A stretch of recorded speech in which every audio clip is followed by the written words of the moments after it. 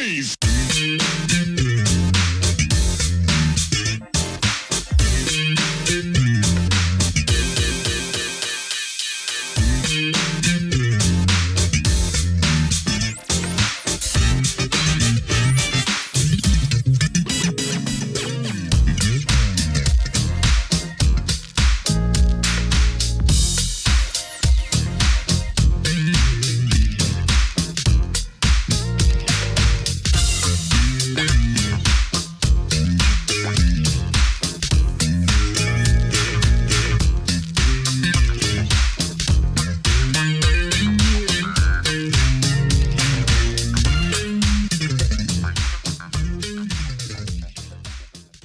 Hello and welcome to another edition of Truth and Rhythm. Brought to you by FunkinStuff.net, this is the interview show that gets deep in the pocket with contemporary music's foremost masters of the groove. I am your host, Scott Dr. GX Goldfine, musicologist, creative arts journalist, and multimedia pro. Whether you're watching the video version of this show or the audio-only podcast version, I thank you so much for your continued interest and support in this show. If you enjoy this programming, there are several ways to help support Truth and Rhythm, as well as contribute to further enhancements and expansion, plus get some sweet perks and rewards in the process. First, subscribe to the Funkin' Stuff channel on YouTube, which is where Truth and Rhythm lives, and be an advocate by spreading the word among fellow funk, jazz, and R&B music lovers. Second, join Truth and Rhythm's new membership program through Patreon, which features 3 tiers for truth believers, truth seekers, and truth crusaders. You can also submit a direct donation to the cause anytime at FunkinStuff.net. At that site, which is loaded with awesome content, you can also purchase the book Everything's on the One, The First Guide of Funk. Shop for official Truth and Rhythm and Funkin' Stuff merchandise, and use the Amazon links for all of your online purchases, which allocates a percentage to this show. Sponsorship opportunities are available as well. Contact me directly at scottg@funkinstuff.net. For those of you who go the extra step in supporting the show, you have my heartfelt gratitude for allowing us to continue to shine the light on those special artists whose quest is to find truth in rhythm.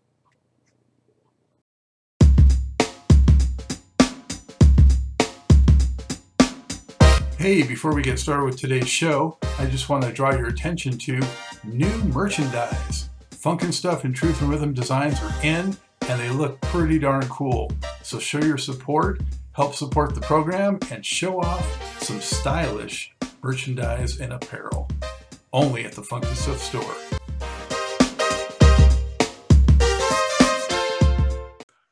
I'm delighted to welcome to the Truth and Rhythm Mothership, Duane Tudahl. He's an award-winning author who's worked in entertainment more than 30 years, and in recent years has written 2 of the most thoroughly researched, detailed, and fascinating books documenting Prince's prodigious creativity in studio sessions. A Prince fan since 1981, Tudahl began writing about him in the Uptown fanzine, and in 2017 published Prince and the Purple Rain Era Studio Sessions 1983 and 1984. His second book in the series, Prince and the Parade and Sign of the Times Era Studio Sessions 1985 to 1986, will be available by the time this airs. He's a former stand-up comic who's also produced and or directed documentary programming for the History Channel, CBS, Fox, Discovery, and other media outlets. Wow, impressive. Duane, thank you for joining the show. How are you? I'm doing great. I'm excited to be here. I've been a fan of yours for a bit, so I'm very excited to be here. Excellent. And where are you coming to us from today? I am in Los Angeles at the moment and doing a little stuff out here. Yeah, there you are. I can see with the Lakers hat. Yeah, I'm out here for a little bit, and it's fun being out here. And Los Angeles is great. I used to live out here for about 30 years, but now it's nice in smaller doses. So it's a good town. It's one of these places where you always feel familiar. Like everything is here. So I do love being out here, and I got a lot of friends, although I can't see them right now. That's the problem. I'm out here with my friends literally a mile away, and with COVID and stuff like that, you just can't see them right now, but that'll change. Hopefully by the time this airs, it'll all change completely. Yeah. Hopefully it's in the rearview mirror for sure. Exactly. And so Duane, where are you from originally, and what was, it like growing up for you? I'm from Baltimore. So I grew up back there. We had, it was a good town for music. So I grew up there's a lot of stations there. You had your very rock stations with 98 Rock, but you had your funk stations with V103. And so I kind of tried to get a little bit of a blend of all those things. And back there, I remember when Controversy came out and some of the music from Prince started playing, and I was like, this is really good. But I'd been listening to a lot of the funk for a while before that, just thinking this is really good. I mean, I grew up on the Beatles and Fleetwood Mac and things like that, but then you start expanding and getting a good taste of what, JB and the things out there, and you're like, oh, this is good too. I really like this. So I started looking into that and seeking it out. And then when Prince came around, um, it kind of struck me. It really hit me. And then when 1999 came out, and I noticed that it was great for going to dances, school dances, or even college, certain dances, and that's where the girls were. The girls liked to dance to Prince, and I wanted to be around the girls. So I was like, okay, I will. And I started listening to it and going, oh, this is actually really good. And then Purple Rain hit, and that kind of, that was it. It was the summer of '84 was just huge for that kind of music, and just I already was a fan, but that locked it in. Right. And yes, yeah. And the nice thing is funny. It's funny. Before we go, I want to say that the one thing that's fun about Prince is it wasn't like one of those bubblegum acts where you like it for a bit and all of a sudden it goes away and everybody's like, kind of looking back on it. It's one of those things that just ends up becoming a lifetime thing. And then there's certain people that get into it not just for a certain album or two, but they get into it for the ride, the whole ride. And so sometimes you like the albums more, and sometimes you don't. And sometimes there's a tour you really want to see more, and then sometimes you go, you know what, I'm gonna step back from this one just slightly, but it's a lifetime commitment to a lot of people, and I'm definitely one of those guys. So. Well, Baltimore, I've only been there a few times, in Maryland, but I do know that there's some good funk that came out of there because, there's a whole sort of segment of P-Funk, Yes. that was like the second or third wave of players that came Absolutely. out of Baltimore. So definitely there's some good funk from there. Right, and DC had Go-Go, had a lot of things like that. So you had right next, their cities literally about 45 minutes from each other. So you had a good scene in DC, a great scene in Baltimore, and everything in between. It was and like I said, a cross of everything. So it was kind of a fun city to be from. I say that to be from because once I realized I was free to leave, I left. So. Oh, there's no fence at the end. I could just keep walking. Great. But I every time I go back to Baltimore, I love it. Well, the Colts left, so Yeah, it's funny. I moved out to Los Angeles, and then their teams left, and everybody, all my fans are saying, "Don't move up to San Francisco. We like the Niners." So I apparently am bad luck for football teams. Yeah. So I know. What do you remember the very first time you heard Prince? Yeah, it was the song Controversy. And I just still that and that riff, which is so basic, but it stays with you. I remember hearing that on the radio and thinking, what is this? Because it was like I like the funk, but that was like there was something about that, and it's infectious. And I remember making up. I didn't remember the song. I didn't remember what the words were. Controversy. And I was making up words for it. And I just knew the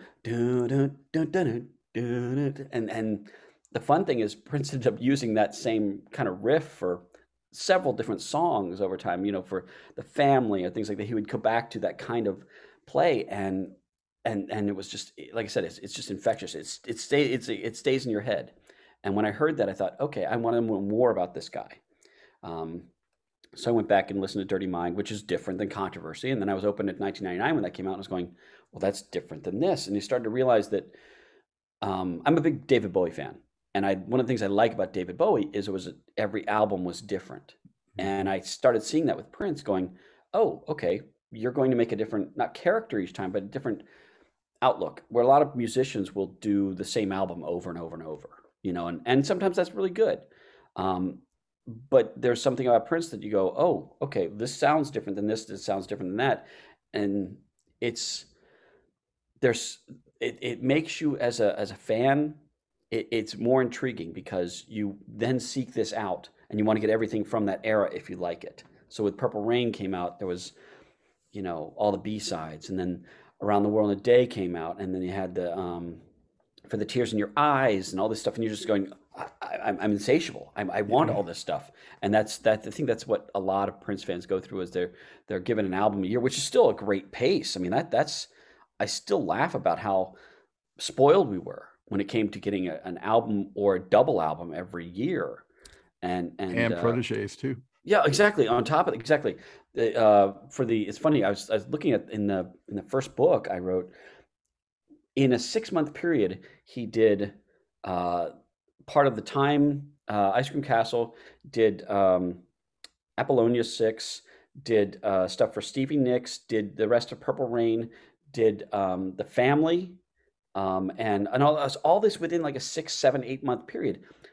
4 or 5 amazing collections, and you just sit there going, any one of these would be career defining, and yet he did it kind of in a well, just and it's mind blowing how much that guy would write and record. Not just write, because anybody can write a song, but writing a good song and writing a good song for another band and then recording them and just getting them to do the vocals or something like that. It's just it's almost too much to try to memorize it all because there's just so much to it. But I'm not going to complain about the bulk of material we got, So yeah, I was first exposed to him when Soft and Wet came out in '78 because I was already a funk fan listening to that music.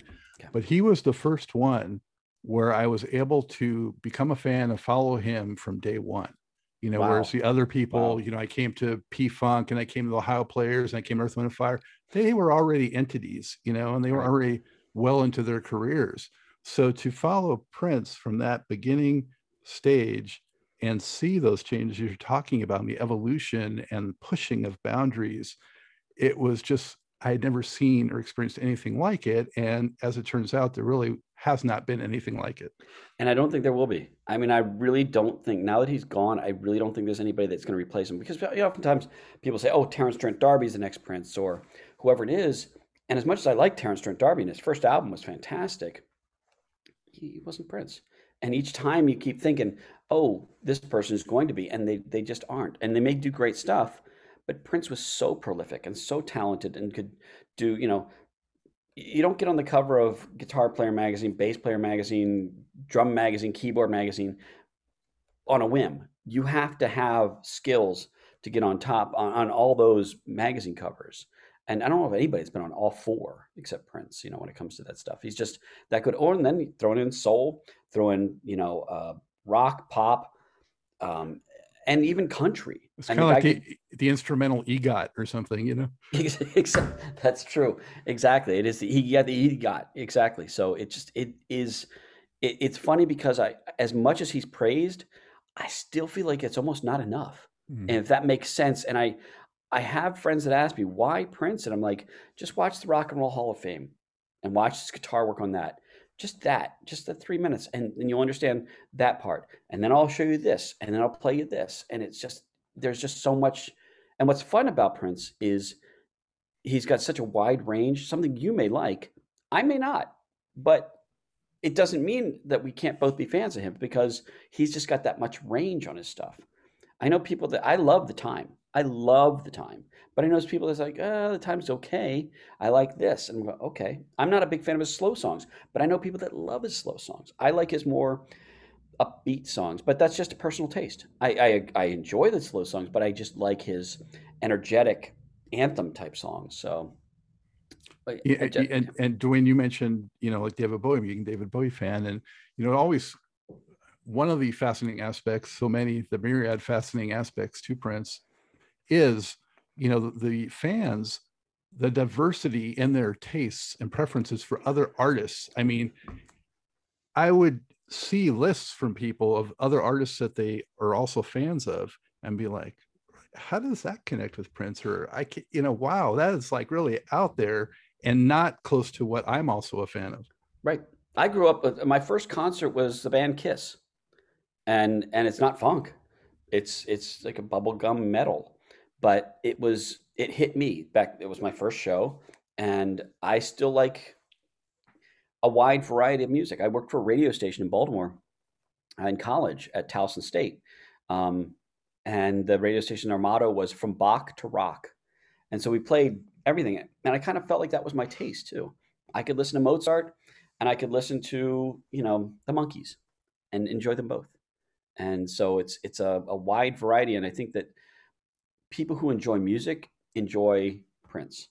I had a girlfriend in college who used to say that she loved the Dead, and I was never a fan of the Dead. But her argument was, "How can you like music? How can you like music and not like the Dead?" And I was like, "I guess that's how I feel about Prince. When it comes to this, how can you not appreciate talent and not recognize that in Prince?" That's sort of my thought on that. And the cool thing is, he could go on stage with anybody and play with them seamlessly, and then show off and then step back. But either way, he would always do this. And I don't remember who it was, but I want to say it was Monty Moyer who said every time Prince walked on stage, the stage rose about a foot. And I thought that's exactly how I feel when I see him. There's a level, and everybody sits up straight. Oh, Prince is here. Better look busy. It's like there's something about what he brought to the game that everybody recognized, whether it's critics, fans, or other musicians. They all recognize that this guy had this it. And I don't know how to explain it. He worked for it. Yeah. And when you talk about those earlier records, like you were, from the self-titled to the Dirty Mind to the Controversy to 1990 to Purple Rain, at the time I was like, wow, this guy is evolving exponentially from like one record to the next, and there's only a year between them, and then each successive release would come out, and I'd be like, I had no idea he could even do that. I mean, we didn't even hear his regular register until 1999 album. I know. He was mostly all singing falsetto. Exactly. It is phenomenal to watch the growth of the guy, and we were lucky enough to be able to live this in real life, to watch this and have a year to soak it in like a biscuit, and absorb it. But then when the next one hits, you're going, oh wait, I didn't see that coming. But it's almost like it was a natural progression. We were ready. Okay, we've accepted here. It's and we're going to go to the next thing. But man, the times that he would do a left turn, and you're just going, whoa, how did that happen? Sign of the times, what? And all of a sudden, but then, okay, and it was like he was months ahead of us for releasing, and by the time we got into it, he probably had already moved on to the next thing. Like, had already recorded half of his next album. But that's the way he was. I mean, he had already started in the first book. I talked about how, the second book, I talked about how Parade was basically recorded about 2 weeks after the Purple Rain tour was over. And he still had just released Around the World Day. So the tour ends, he's touring Purple Rain. The tour ends, days later he comes out with Around the World Day, and 2 or 3 days after that, he's basically got 80% of the Parade album done.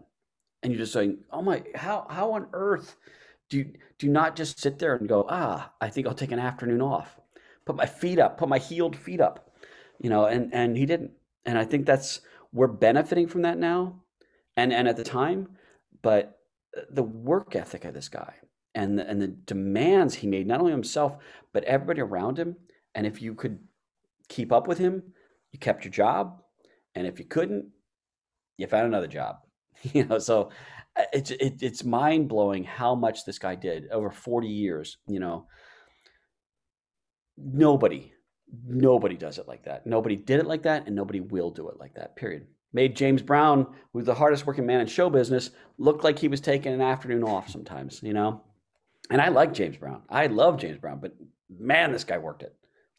And he honed his performance craft so much too in those earlier years, especially like the first half of the 80s. Yeah. And I felt like also not only did he have these exponential advances from project to project, but even his ability at playing guitar and some of the things he did musically that way, not only in his songwriting, but also just in his skill level, I thought kept advancing. And I was like, who does that? I don't remember listening to any other artists where you can hear them actually, they're already at this level. Right. And they're still growing. Right. Yeah.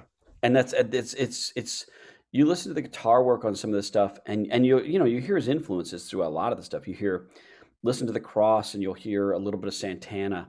You listen to a lot of things. So he is absorbing it, but then perfecting it. And I mean, I like some of the songs in the earlier albums, and I think they sound great live. but there's a rawness to the early stuff that is just almost innocent. And even though he's singing some of the songs about sister and stuff like that, there's still almost an innocence about his playing and the delivery.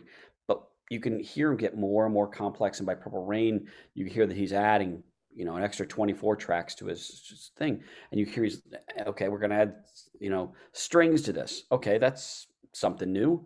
And it's funny because I think I was saying this the other day, Around the World in a Day, which I love the album, is really his last real innocent album because he recorded most of that before he recorded Purple Rain, or before he released Purple Rain, not before he recorded Purple Rain, but before he released Purple Rain. And it's his last time before he was Prince. He was still Prince with a possibility of failure. Because by the time he recorded, released Purple Rain, there was always the possibility that the movie would tank, and you never knew, and he could become a punchline. But when he released it, it was after Purple Rain was already released and big, but it was recorded before that. So there was an introspective thing that he had that was a guy that wasn't jaded by mega success yet. So that's why I love that era. I grew up in the '80s though too, so it's like the like any music you were talking about, the Ohio Players and stuff like that. That's stuff that you associate with certain things. This is where I was going to school. This is who I was dating. This is where I was eating that day. It's in your DNA, and I think the '80s Prince for me is largely my DNA because I can remember specifically where I was living, who I was dating, where I bought the albums, that kind of stuff. I mean, I look through my collection now and I'll see albums. I don't know where I got them going. I must've bought that one day, on a binge. But I can look at most of the stuff I got from the '80s and go, yes, I remember the store. I remember the day I got it and that kind of stuff. And I think it lives inside of you. You got a bigger wing of your head for that stuff and your heart. So that's, Sure.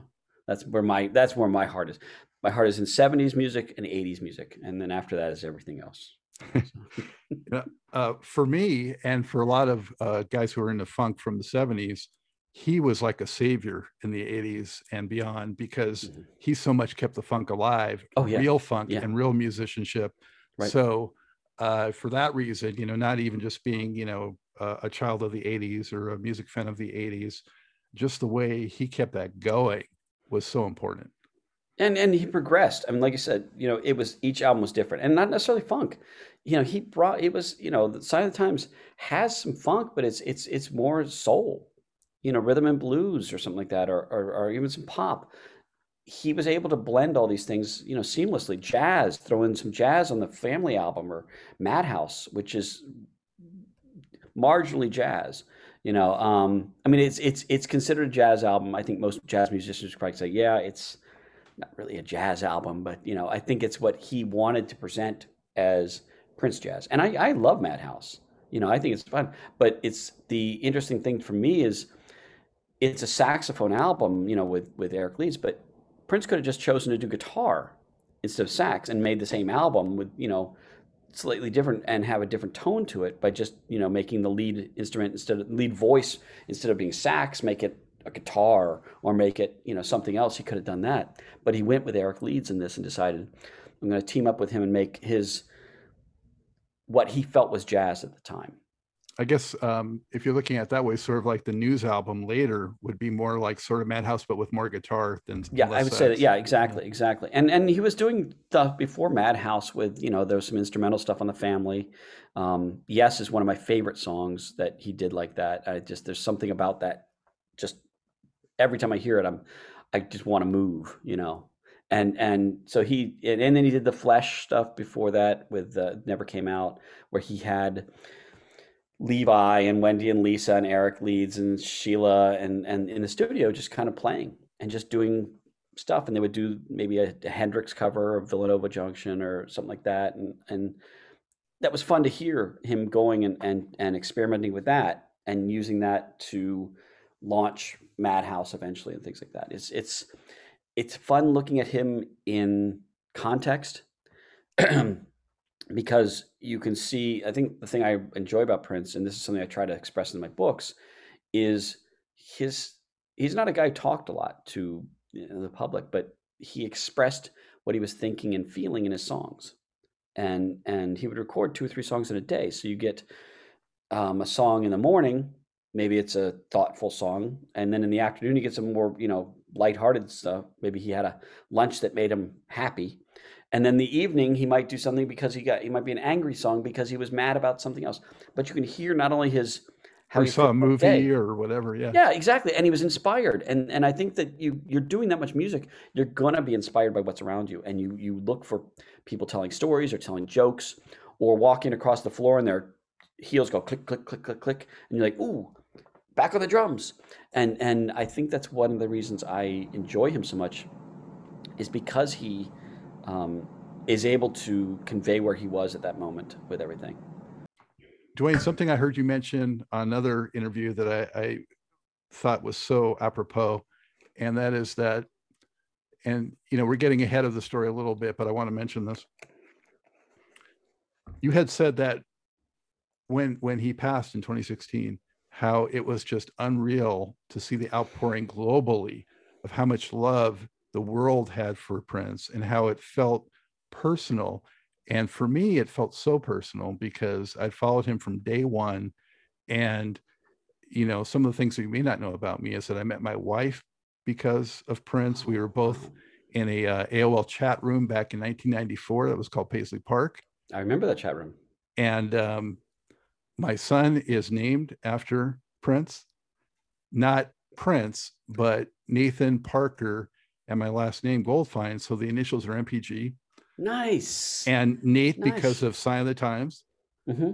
and Parker because of Dorothy Parker, and oh my God, and Maceo Paisley Parker. Yeah. Oh, that's great. How cool is that? So he is so important, and been so close to my life. And I saw him, 30, 40 times at least perform. And from the first show at the Roxy on the West Coast in 79, and getting booed off the stage at the Rolling Stones. I was there.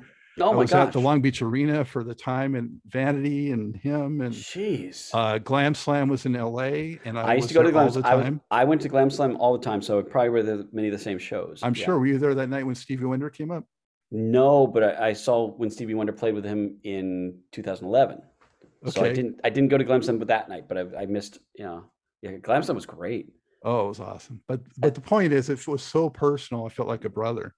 Right. And then to see that scale of loss and observation and appreciation,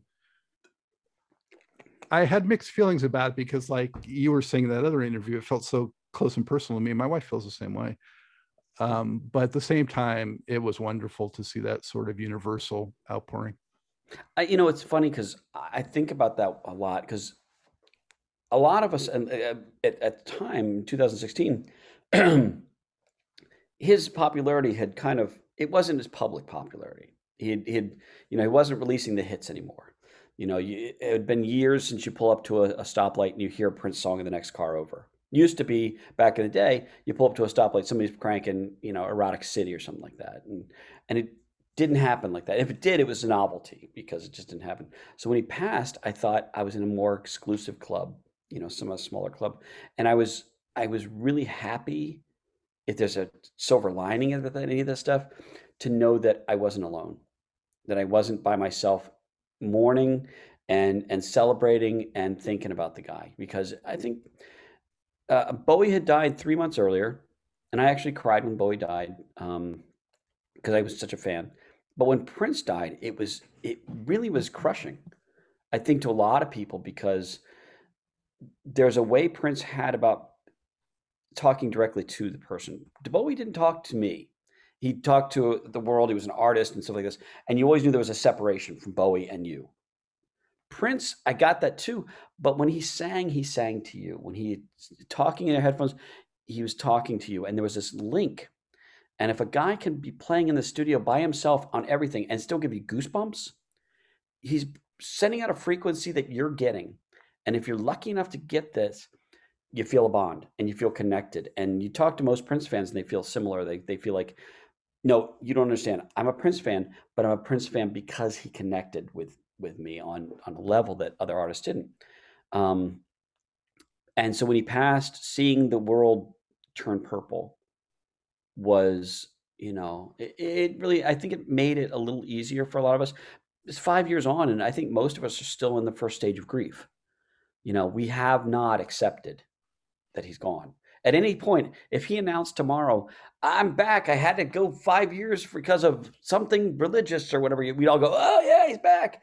And we'd be there accepting it, and because there was no looking back, we could see the signs that something was going on. But at the time, no, and the other sad thing for me is he was so He close. almost seemed immortal at that time. Yeah, exactly. And I think that's why he kind of didn't plan on dying, in many ways. He was like, I'm Prince. And even now, it's funny because a lot of people have said this to me, and I feel this too, is I so often get in the car, I listen to Sirius XM, and I turn on the radio and a Prince song is on, or a Prince protege is on, or somebody who wrote songs for is on, almost every day. I find that when I'm talking to people, sometimes something about Prince will come up, or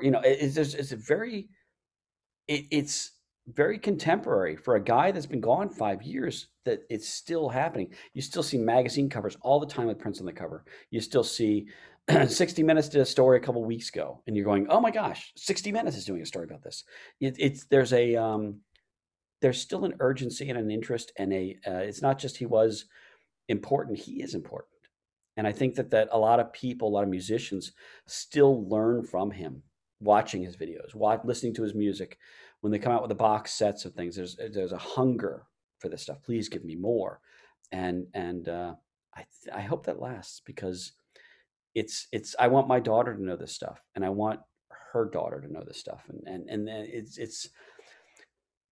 it's a cool club to be in, I mean, that's all. You talk to a Prince fan, all of a sudden, you got 75% in common, and you're just like, what room do you walk into in life with somebody and you go, hey, we agree we may disagree on everything else, but we got 75% in common right now.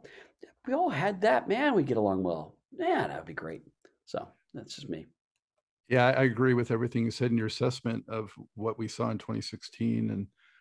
And but on the other hand, I was kind of thinking also at the time, where were so many of you when he was still putting out great music in the 90s and into the 2000s? He didn't go away. He was still there. Right. He was still pushing the envelope, and still being more creative than almost anyone else out there, and still putting stuff out regularly. Mm-hmm. It's funny because the two things go to my head with that. First off, I think it'd be cool to have a greatest hits of his stuff after Warner Brothers. I would love to see a greatest hits of here's a 2 CD, like the hits album he did with all post Warner Brothers stuff, because there's a lot of great stuff in there. Second off is and something I'm forgetting, I'm drawing a blank. Boy, it sounded like I was going to be smart there for a second. Whatever it is, it's you're absolutely right. I know what it was.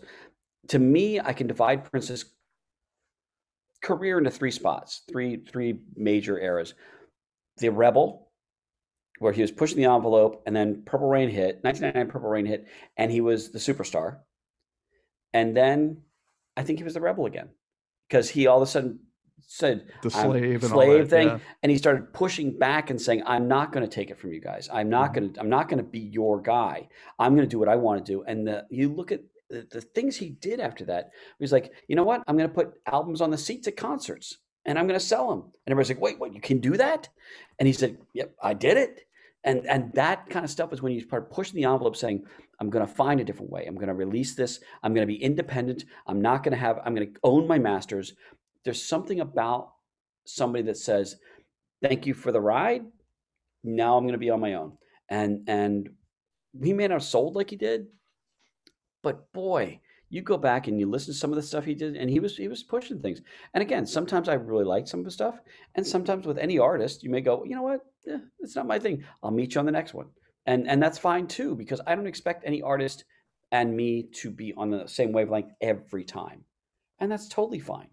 Like I said, Bowie did a lot of albums. I was like, I'll listen to it once, but Prince, I think every album always had a song or two or three that I thought stood out, that was exceptional.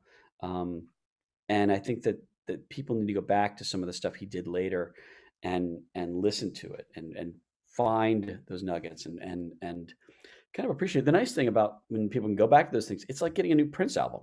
They didn't know this stuff was out, and if they're looking for more, they can go, oh, there's a bunch of stuff he did in the 2000s and early 2010s that they're really cool. And the album that's coming out in the summer was recorded in 2011, and or 2010, and you're just like, oh, a whole album's coming out of stuff he didn't do, release.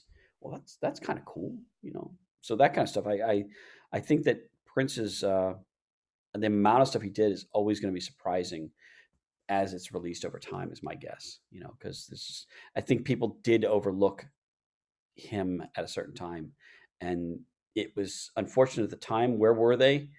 I had just bought his last album about a week or two before he passed away, and I got it like a couple days before. Hit and run. Yeah.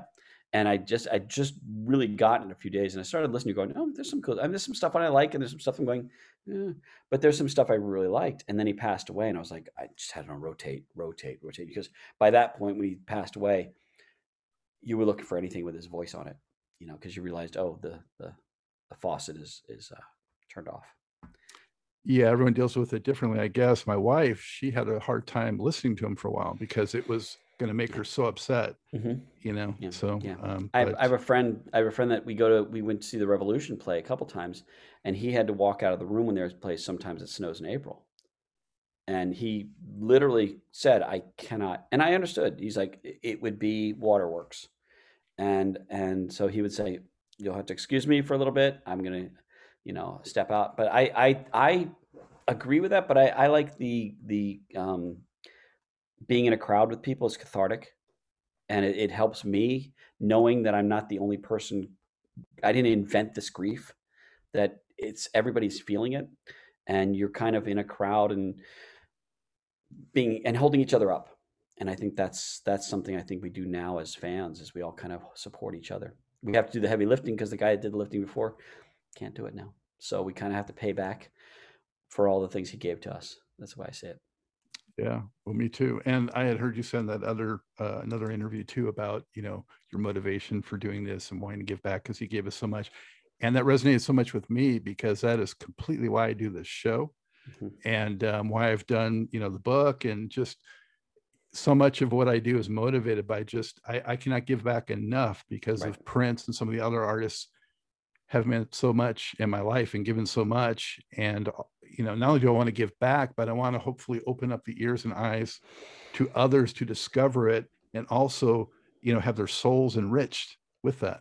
Right. Isn't it nice when you play something for somebody and they go, I didn't know this existed. This is great. And then you see them start running with it. And, oh my God, this is the best. I've turned several friends on to Prince. I've taken them to see Prince play or something like that. And they go, oh, that's what that's what it is. And there's just this joy in releasing somebody else into that. And I think that good music should be shared. And you're absolutely right. It's fun when you can share this, build a bridge to the next generation. My daughter likes Manic Monday. Now she's 11. There's a lot of music by Prince I don't want her hearing yet.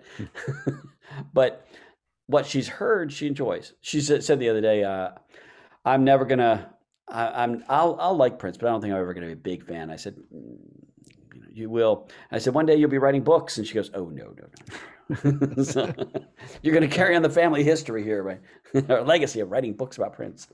So well, my son's a fan too, although not, anywhere to the level of myself, but even if he's not that big of a fan, he really understands and appreciates the skill and the ability and the accomplishment, and that he was a one of a kind. It's impossible to watch the guy and not realize that. I think it's good to have somebody that can kind of guide you to the high points so you can appreciate it. I was in working on a job. I think it was right when Prince passed away, and they had a son that was about 13 or so, 13 maybe 14, and we were talking about why we were all sad, and he said, "Yeah, Prince is great, but he's no Kanye." And I was like, You're within choking distance. And I thought, yeah, this is going to be a phrase that you'll look back and regret saying, because I was like, yeah, I mean, Kanye's fun, but not Prince. No, nobody's Prince. It's just the way it is. Stevie Wonder's amazing, and I would never diss Stevie Wonder, but Prince is Prince. That's that. And and pretty much once you say that, people go, "Oh yeah, okay." Who's the greatest band of all time? Prince.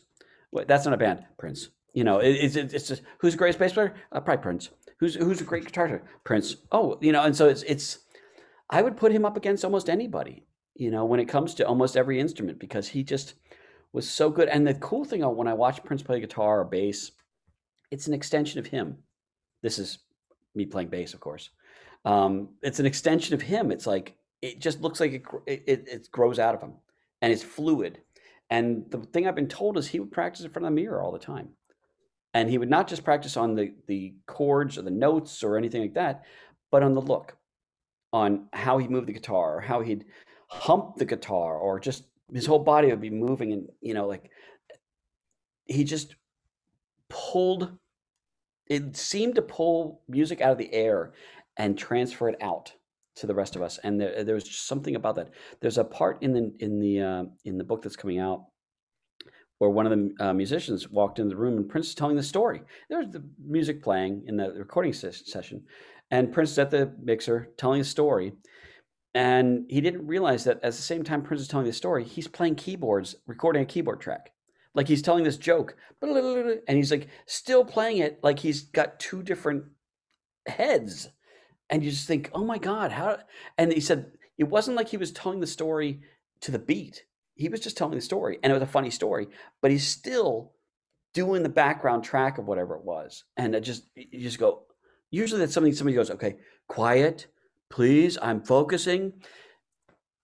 It was music. It was just music and pure. This is what he did. This is what he was put here to do. He was put here to share this with us. And it looked effortless, but the guy worked at it and worked at it, and made it so good and so easy for us to digest, so. And he just absorbed the greats that had come before him and brought it together and distilled it in a totally unique way, but brought it all in. And, I was at the Beverly Theater show of P-Funk in like 83 when supposedly he was there, and then went and did Erotic City afterwards. And, he would take in these influences. And when you talk about the instruments being an extension of him, I'm reminded of seeing him at the Santa Monica Civic in 85. 2. Oh, okay. Oh, it was a controversy. Okay. Yeah.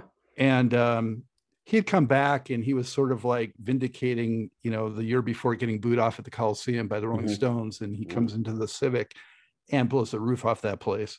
But at one point he was during Head, he's playing the keyboard, synth, and he's doing the guitar with the other hand at the same time, and just is the music, There's no separation between, and you see a lot of musicians who are up there working music, and they're great, but there was just this fluid thing that he would then playing the instrument and then moving and singing and guiding the band. They're all watching him, and he's going, ba, ba, ba, and it's just in him, and it's very, James Brown did the all that stuff very well, and Prince saw that and thought, I got it, that's I'll do that. But the things he added, you add Sly into there, like I said, Santana, but you even had BB King in there, and different people. You can see all these different things he did. But he did it so smooth and so fluid, and sometimes you see references when people, that you could say, oh, that guy's completely ripped this person off. But Prince, I don't think I ever saw that, because he added whatever he brought to it. He's like making a big pot of gumbo and throwing everything in, but he made it so tasty. And the one of the cool things when I found it with listening to his music is how the tracks seem to just go together. And there's mistakes in there and things like this, but you don't hear it. You don't hear any of the problems, because he knows what to bring up and what to accent and stuff like this. And there's just something about his ability to hear the song and put it on tape in a way that he can do in 3 hours that would take other people weeks to do. A band comes in there and does drums for a day going, I don't know yet. And I read a book about Fleetwood Mac, Recording Rumors, which is a great album, one of the greatest albums of all time. But it took them weeks and weeks and weeks just to do some of these tracks, and they're trying to figure it out. He comes in and doesn't really do a demo. Comes in and says, "Okay, I got this. Let me do drums, bass. Okay, I got guitar. Play this. Okay, now." I think it was with Sign of the Times. Susan Rogers had said what he did with recording. That he recorded the basic tracks, and then he sang, and then he recorded guitar, and it was basically the guitar doing his singing for the parts he's not singing. So it's like it's hitting those same points of a conversation, but it's guitar. So it's just his voice. It's just another instrument he uses, whether it's falsetto or using the pouplisson to make it deeper or whatever. It's all elements to make this song, and every element he used was perfect. And he wasn't a perfectionist, but he was just so damn good that it seemed like he was a perfectionist, to me at least. Yeah. You talk about the arrangements in some of those songs, and deceptively simple a lot of them are, but they're not in actuality. And how listening to those albums, you would have songs that took a while to grow on you because you couldn't fully digest it and necessarily appreciate it initially. Right. And there aren't that many artists out there that create works where repeated listenings bring that kind of reward. Right. No, I agree. I totally agree with that, because so many times you listen to like Parade, when you first get Parade, which is a great album. It's like, okay, I don't really get it yet. First listen, you're going, this is a different thing. It's different than Around the World Today. But then you start listening to more, and you got to get the headphones. And back in the day, it used to be headphones and beanbag chair. And I would take an album and just listen to it for a week with the headphones and just kind of, again, soaking it all in. And I can't really do that now with, life. But back in the day, when you do that, you start to hear things in the background. It's like, it's kind of like, I mean, the reference is going to be, I'll explain this reference I'm about to make, but the music's completely different. It's like listening to certain Pink Floyd things. You listen to certain Pink Floyds, and all of a sudden you're listening to headphones and you hear things in the background that you didn't hear before. Things that fit in the cracks. And I think Prince did that, not necessarily with new sound, but maybe a bass, just a little tickle on the bass, or just, a keyboard hit and hones, there's just, he knew how to fill in the blanks or how to leave them as sparse as he needed to. And the vocal layering. Oh yeah. Oh my God. Exactly. And he knew, and the cool thing is recording all the vocals by himself meant that he's giving you an intimate performance. He's not doing a show for you. He's engineering out of the room. It's him giving his own heartfelt performance. He can do it in the dark. He can do it quietly. And he's sitting there you got to visualize him sitting at the mixer with a mic hanging down. And sometimes he'd have headphones on. Sometimes they just say, turn it down. And he'd do it like that. And so he's going to have some bleed from the music going through the headphones. But it wasn't about perfection engineering wise. It was about what came from his heart. And this is how he did it. So he could sit there and record this 25 times and go, you know what, 24 times it didn't work, but the 25th time is the one he wants you to have. And he'd erase over all his performances. But it's all his heartfelt expression of what the song is supposed to be. Whether he's singing it to his girlfriend, a friend who's mourning, whatever it is, it's what he wants. He's not doing a performance that he has. Nobody's looking at the clock saying, okay, Prince, that one's great. He's like, it's great, Prince. It was more of, he knew when he had it right. And that's the thing that is by being the writer and producer and arranger and the musician on most of his stuff, he can give you something that's undiluted. And that is something that most musicians can't do, because there's always some sort of filter on it. And I think Prince was able to give you something as unfiltered, or at least filtered the way he wanted it to be, because it wasn't like he just gave you anything. He gave you what he wanted to give you, and even if it's a great song like 17 Days, if it doesn't fit on Purple Rain, B-side, or not even coming out, and you're going, oh my God, She's Always in My Hair, great song. B-side, it's a freaking awesome song. And he's like, yeah, there's no room on the album for that one. And you're going, most people would be, not only would that be the first track, it'd be the first single, and that would be how they led their concert, and it'd be the first track on their greatest hits album. He's like, yeah, B-side, I'll play it sometimes. Because he had so much great stuff that he could just do. Like you're saying, the arrangements seem simple, but if they're that simple, how come everybody didn't do them like that? Because he did it. He knew how to do it. He knew what he wanted to say. He knew how to say it. So, yeah. I may stir up controversy in saying this, but for me, I always most appreciated the music he made in the studio by himself. I was not crazy about outside influences and others. I thought he can do it all. I love what he does himself. And especially with, the screams and the things he comes up on his own and the arrangements and the sounds, I granted, some of the Revolution definitely helped give him some good ideas and things like that. But when I would see him go back to just being him alone in the studio, I was like, yeah. Well, two things. First off, this interview's over. Click. No, I understand what you're saying. I think that I get it. And there's a purity to what he brought by himself. I also do appreciate what other people added to it, just because I think when they would do something like, half of Purple Rain was done with the band. Purple Rain, the song, was done with the band. So Let's Go Crazy is done with the band. There's a magic that he's able to capture by himself, but also with the people, because they all know they're trying to please Prince. There's a leader. And if something's not working, he's going to say, enough of that. So it's almost like they become extensions of him and blend their DNA with what he's doing. But I get what you're saying is the guy's capable of doing everything on his own, and some of his solo stuff is fantastic. But then again, I loved Eric Leeds on sax. And so he couldn't do that.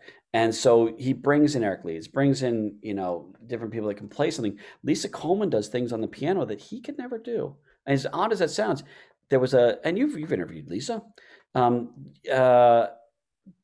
There's things she would bring to him that he would go, oh, I don't know how to do that. And that's shocking to say for somebody like Prince. But even he said that, there's a thing that she could do that he had to figure out. And he probably did figure it out eventually because he's a sponge.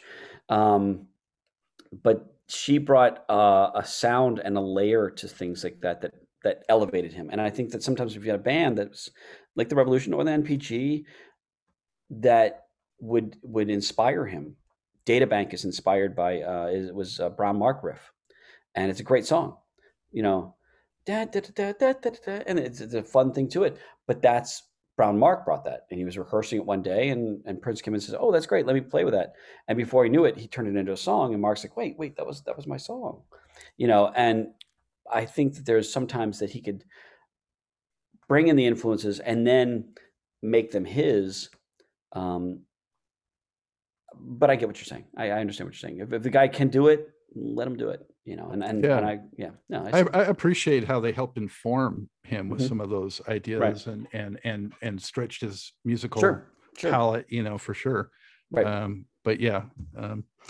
Who else could? Who else could go in the studio like that? Stevie Wonder could. Paul McCartney can. I'm trying to think of other people that would go in the studio and record an album that's profound and great and danceable and all this other stuff. There's not a lot of people that can really do that and do it over and over and over. When you talk about, you're saying he was an perfectionist, like a Stevie Wonder, it could take forever to yes, exactly. Do something. So yeah, and I think that's the thing that's about Prince is not only was he good, but he's fast and he could get this stuff done. And there's just something about that you got to respect. This was a job for him, but it was also a pleasure for him. I think that's how he communicated. There's a story in the second book where he was laughing about something, and he said they were doing some track. I don't think I knew what track it was, but he's talking to one of his assistant engineer, and he said, "We should do a TV show called Drum Talk." He goes, what, drum talk? I said, yeah, two drummers sitting there talking, but just with drums. And let's have a conversation between two well-known drummers with no words. And I thought, that's kind of fun. And I think that's the level he thought of, is the communication he had with other musicians was his friendships, and those were his relationships. And if you could relate to him on that music level, you were part of his family. And if you couldn't, you're probably always outside that circle. He could have you, but there's a trust with having other people play with him that was important to his work. And so the people that he did allow on stage with him, and the people he did allow in the studio with him, he trusted enough to bring them in. And so I think there's a charm and a respect that he had for these people, or else you'd be in there once. And then he would say, yeah, it didn't. I think he said before on there's a difference between jamming and drowning. And he said a lot of people he saw drowning. And I think his best bands knew how to jam and take a great riff, add some, chicken grease to it, and make it this really cool thing that you can't help but, even me dancing. So, that's just something about that. And so I think also I just liked him live. So, and the live was always with somebody. So, Oh yeah, we can't dispute that for sure. Oh no, yeah. I mean, look at a live performer. It's a live performer, man. It's the sad thing is there's people that never got to see him, and seeing him on video is cool, but sitting in the arena, there's nobody that I had ever actually spent hours waiting in line for a ticket. He was the only one, and I spent 6 hours on Wilshire Boulevard waiting for the Wiltern show in '86 for 86. the parade show. Yeah. And he didn't tour, as you know, on that. I do. So getting to see him was pretty special for that tour. And as soon as I got my ticket, I think they're like $20. I had someone offering me 200 a piece. I'm like, get out of here. Wow. Well, I mean, I remember if you went to the Glam Slam, you probably stood outside in the cold many nights. You park outside the club and you're just sitting there. You don't want to take your jacket in there because then you're going to be schlepping around this jacket all night, this big heavy thing. So you're standing in the cold for an hour hoping to get into the club, and then you get in. Prince is supposed to play. You get up there and you try to get up to the front, which we all did, and there'd be his guitar on stage, and then you wait until 3 or 4 in the morning and you go, I got to get up for work. And then he wouldn't play. And then you get your next friend that said the next day, at 5 a.m, he got up and played. And you're like, I just missed it. Yeah. And I think that happened to all of us at least once. And you say, I waited in the rain. I had to pee the whole time because I couldn't move because I'm against the stage. And if I moved, I'd lose my spot. So we all did that many times. But the times you got to see him, boy, that paid off. Oh, it was worth it. Yeah. Oh. Did you see Glam Slam Ulysses when it played? Yeah. Carmen. Okay, yeah. You're one of the ones that saw that too. Yeah. Could have been better. Could have been better. Yeah. Could have been a little better. Yeah. I was there. I think I still have the lanyard, but yeah.